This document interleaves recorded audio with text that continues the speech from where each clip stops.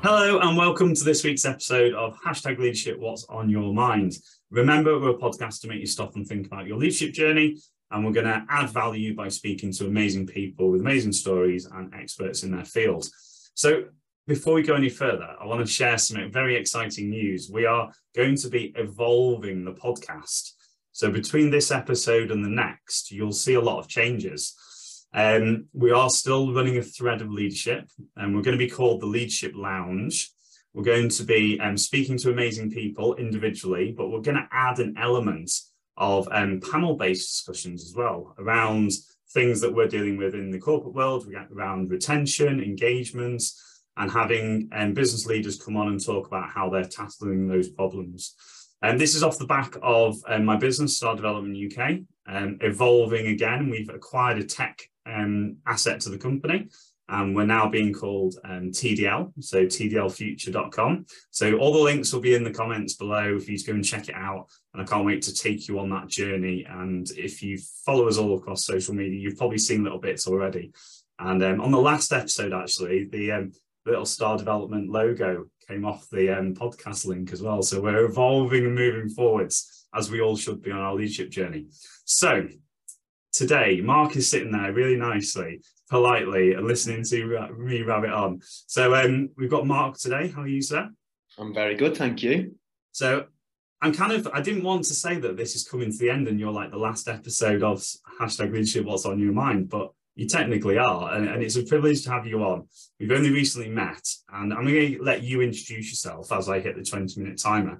But I'm really excited about this. I've said this lots, but I'm really nervous about how we're going to get all this into 20 minutes. We'll probably bring you on the panel discussions, and we'll probably hear from you again. So let's go. So Mark, introduce yourself to anybody who doesn't know who you are. Tell us about a little bit about what you've done and what you're doing now. Off you go. Well, firstly, thanks for the invite. Really looking forward to it. It's been great to meet you and some of your network recently, and I've learnt loads already. So I'm Mark Howard. My background is in elite football and high performance. I've recently been head of sports science at Burnley Football Club over nearly the last decade. At 16, I left school to join Blackpool Football Club as an apprentice. Tried to become a footballer, wasn't really good enough. In hindsight, I was probably lucky that I got injured quite badly and had to come out of football. And it gave me the opportunity to go to university. I got some amazing advice that sports science was going to be the next kind of big thing, really. This was late 90s, or kind of 2/3 of the way through the 90s. And then post sports science degree at St Martin's College of Lancaster University, I managed to get an opportunity at Bolton Wanderers Football Club, where I had an amazing 7 years working under Sam Allardyce and some phenomenal people during that time. And then change of clubs, some different clubs at Newcastle United, a very short time, very, very short time at Fulham, but you learn during all of these different experiences. And then I got an opportunity at Blackburn for 4 years, and then Burnley for nearly the last 10. So over 21 years of chaos and complex thinking in the world, which is elite football, has been lots of opportunities to develop myself and develop others and be part of some special things. Amazing. And again, the listeners will already know that's a lot to unpick. And we can't wait to. So let's go straight in. So hashtag leadership, what's on your mind? Like what's the basics that come to mind when you hear the word leadership? What does it mean to you? What's it conjure up? I think at the moment, and I've listened to loads of the podcasts, and it's interesting to hear people's views. And if you spoke to them at different times in their careers, you'd have different answers. And the same applies to myself. So you're asking me, Mark Howard, what I think. And at this moment in time in my career, I think it's about mindset and how you think, and it's about how you achieve something. And of course, within achievement, there's the what you need to achieve. And as I've matured and got a bit older and really thought deeply about my own leadership, it's also about how you achieve. And it's much more about how as well, because the how kind of naturally lends itself to the, achieving the what, the specifics and the objectives. So I think it's a privilege for sure. Someone chooses to put you in a leadership position because they put their trust in you and think that you've got something to help, whether it's them, an organisation, a business, an owner, to achieve something. A huge responsibility comes with that, because quite often you are leading a team or a small or a big group of people to try and achieve something together, which is an amazing opportunity, which I think is the third thing. Leadership gives you an opportunity. When you're working with people, it gives you an opportunity to influence how they think. And of course, how you think affects how you feel, and the whole emotional piece around it. It's kind of the cognitive behavioral theory and triangle. You want people to deliver and perform at a high level, because that's the best way to achieve your objectives. So if you start with think, that's your big role as a leader, really, to affect that. I like that. I love that. So you alluded to then a journey, and we know it's a journey and it's different at different points. We ask people to reflect on where their leadership journey started. Yeah. So is it on reflection that I'm asking you now, or was there some light bulb moments, and how far can we go back for the foundations of like who you are now, in a way? So how far would you go back? I'd go back, like some of the other guests, to school days. I think the important thing for me reflecting on this is your leadership journey is kind of broken into different components, let's say. Early on, and when I was at school, I was chosen by teachers, for example, or my mates to be captain. Clearly, there was something they saw in me. I don't think I was necessarily the best player, but probably had certain qualities. You know, when I stepped onto the football pitch, I knew that I wanted to either try and help the manager deliver what he wanted to deliver, i.e. winning games. And I was quite good at organising people, and I was a good communicator, even if I wasn't necessarily the best player. And I think when you're younger, it's that unconscious. You're kind of a leader because of who you are. It's your personality. There's certain things that come with that. And as you evolve through time, and I reflect on being a young fitness coach at Bolton Wanderers at an amazing time in the club's history, finishing in the top 8 in the Premier League for 4 consecutive years and qualifying for Europe, and some international flair and some British flair combined together. Like, what an amazing time. I was young then. And then over the next 10 years, I learned from all of those people. You start to refine your own kind of leadership style. People put trust in you because they think, you know, you're proactive, you're enthusiastic, you're good at what you do, you can help be part of a team that achieves. And then you find yourself in a leadership role, which I did as head of sports science. And it's then when you start to become a bit more conscious of leadership, because it's a responsibility. And if you're in a job as head of sports science, you are being paid to deliver something as a leader.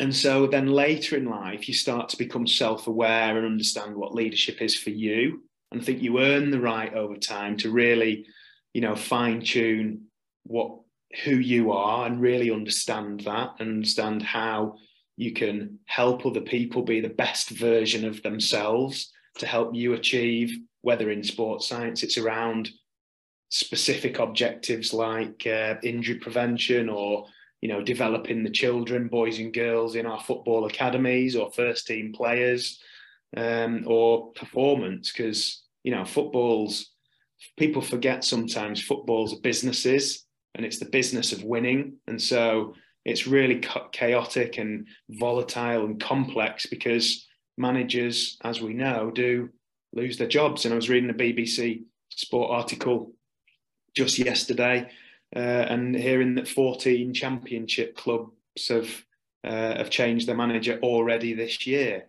which is a phenomenal turnover. So it makes it very difficult to get that stability. And I've been very lucky that I've had a few periods in football where it's not normal to be in jobs for, you know, 3-4 years, let alone, you know, 7, and then nearly a decade, which I've been, you know, a part of another huge success under Sean Dyche at Burnley. Yeah, do you know, as you were talking now, I just want to reference something. I remember listening to a podcast that Johnny Wilkinson was on, and the depth of which he's grown as a thinker and a leader. And always remember him saying that if I was talking to myself back when I was 19, 20 in the changing room, and I walked in and talked to myself, I'd be like, what are you on about? Like, I have no idea. And it was a great representation story of, you don't know what you don't know. And this is why we explore that journey. And I love the fact that you've mentioned that it is different for everybody at different points. Yeah. And to be able to match and mirror and influence people, you've always got to come down to their journey step and then help them on the next step rather than you're 20 steps ahead and you can lose that relationship. Yeah. So I love that. So you've been exposed to lots of leaders in what we would deem the public persona of football, so managers, and we had a conversation about this last week about the realization of, we see the players and the manager, we don't realize it's a club and the amount of people in the staff that make up that club. But tell us a few stories about how you've seen leadership. Whether you're happy with saying names, I don't know. But obviously that evolves your perception of leadership, your skill of leadership. So what's some of the positives and negatives, how you've sort of evolved and your self-awareness piece on leadership? I think the thing for me is to recognise that the different positions within the football club come different pressures. If you're the manager of the football club, there's a fair chance, there's a few clubs where, you know, the business side of it might not be as important depending on the finances and the investment. But generally speaking, and the reason why there's such a high turnover of manager is around finances for business. So if you're a manager, and I understand this, you've got a job to do, and the job is to win football matches. And the thing that I learned from the likes of a Sean Dyche over a lot of time, a long period of time, most recently, and Sam Allardyce for, you know, probably the first 10 years of my career under Sam at a few different clubs, but mostly Bolton, and then Sean more recently. And I speak about those two in particular because that's, you know, my obvious go-to, because that's the most time I had. A very mixed kind of leadership. So at times, direct, you know, almost dictator-like, because that was necessary. But sprinkled with compassion. So I knew for both of those managers that if I had a problem at home, I knew that I could go home and look after my family, my kids. If I had a problem, a personal problem, I knew that was there. There was no question about that. And that was really important. And all the staff knew that. And that's despite the fact that you're in a complex, high pressure environment. I think that's important. The thing that I've taken is underneath that, so outside of the finances of the club and the turnover of manager, and understanding that the manager may make a decision that you're not happy with, you know, as a head of department with other heads of department working together, I had objectives that may be, for example, injury prevention. I think it's accepting that just because you think something doesn't mean that it's necessarily right. And there were times where Sean or Sam would overrule what everyone else was thinking or had put forward as their kind of preferred intervention, let's say, and they would make an ultimate decision because they were, you know, at the top of that tree, so to speak, in terms of leadership, and say, no, I've taken on board your opinion, but this is what we're doing. I'm the manager, I'll make a decision. And that authority is absolutely required, and it's important for influence to know that that's there. But equally, just to be heard is very important in terms of, you know, we can go into psychological safety and having environments where people can speak, you know, what they're thinking, and that's really important. So I think as you then go outside of the pressures of the manager and into the support staff, and some clubs, you know, a lot of the Premier League clubs now are 500 plus, they're large enterprise, you know, and as you go down the leagues, they're a bit more SME, they're under 500, 250 kind of staff, on, you know, 100 plus certainly. So there's a lot of people there.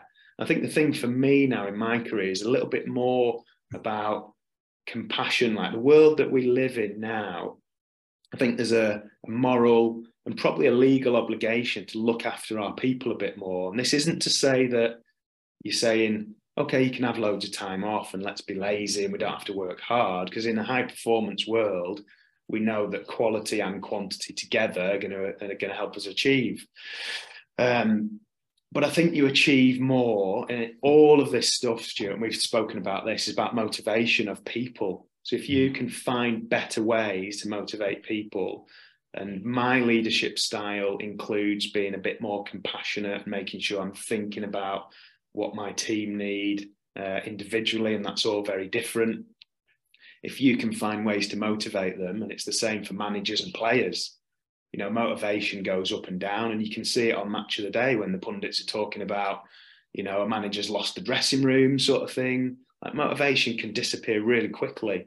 So the lessons, to go back to your question about what I've seen, is about being proactive, protecting what you've got. It's human nature to get desensitized to things, I think. So over time, you need to be careful with that, and you need to keep talking, and that's kind of goes into change management and innovation and research and development, keeping people sharp and developing so you feel like you're improving year on year. I think the nature of the business, because it's so full on sometimes. Football works in seasons, so as you know, a season can absolutely fly by, and you go, wow, where did that year go? And if you've not got that emotional intelligence as a leader to come away from that emotion and make sure you've got good process in place, your people know what they're doing, they're aligned. And in terms of culture, and culture for me is just a product of the people that are in an organization. Clear vision and clear leadership drives the culture. I was going to ask you about that. So we've only got 5 minutes left, by the way. I love this. But culture, you said about losing the dressing room. And this is something that I'm really, I love having conversations around this, because we've talked about the evolution and the shunt on like the responsibility of leadership. We've talked about the Industrial Revolution on the podcast. We talked about the COVID situation of how leaders have had to go hybrid and look at different ways of working. You mentioned about losing the dressing room and sort of linking culture into business as well, because you can lose a team. You can go in and out of favour. There's the pressures of targets, projects, similar. But specifically in football, you hear this kind of, would the really iconic managers of the past, would they be able to deal with it now? Because like the people have changed, society's changed. So I'd love to know your piece on that, and suppose it does link into the corporate world as well, the transition side, but can you give us a little bit on that? I know it's a big question, but it's more like I won't go into some of the legendary names and say whether I think they would be all right, be as successful. Controversy on the podcast. But it's I think my answer to that is, and I hope I answer the question, is around emotional intelligence again. I've seen really good versions of where, you know, managers, and the two that I mentioned were fantastic at this, of being, you know, really proactive during a really stable period. And when do you change and when do you not change? During periods of success, and Alex Ferguson is a great one. You know, Alex Ferguson was at Manchester United, as everybody knows, for a ridiculously long period of time. And there's some lessons of leadership from him that are out there in media and, you know, quite well known around the fact that he changed some of his staff proactively and positively for himself. He changed his players. And sometimes when you're succeeding, it's difficult to think, you know, there's the old adage of, you know, if it's not broken, you know, don't fix it sort of thing. However, if you know, some would argue the opposite, where, you know, keep fresh, keep changing, and that's innovation, right? Keep trying to find different ways to achieve something. So I think that proactivity in approach is difficult, because when it's sometimes the last thought in everybody's mind, and when you make a radical change, some people will frown and think, why are you doing that? And so that's the leadership kind of Did you see the individuals that you were saying then? And I can see it's situational here, that some things need to be decided. And what I'm alluding to is, how did because we all know that if there's a reason behind why and what's the because, how was that done in the football world? Because sometimes there's not time for that, and it just needs to be a decision. I think now we're more demanding of reasons, aren't we? Before, you said about dictatorship, I think Industrial Revolution, do it, and you wouldn't even ask a question. How was that sort of done in your world of like the bigger picture and the vision, the mission, the purpose? Yeah. I think one thing to say is, in football, and because they are businesses and very, very complex, people, you know, you mentioned it before, and Sean Dyche was very big on, you don't know what you don't know. So if something happened, you wouldn't necessarily jump in and be accusational. He'd try and seek to understand and then be understood. Like, it's one of Covey's principles, right? You know, seek to understand, then be understood. And I think that's important, because if you're not privy to all of the things that are going on, whether it be ownership change, for example, you know, finances that are available and stuff for leaders that have big pressure on them to win games and find ways, it can really influence the supporting structures and the environment when you're not aware of things and leadership decisions are made.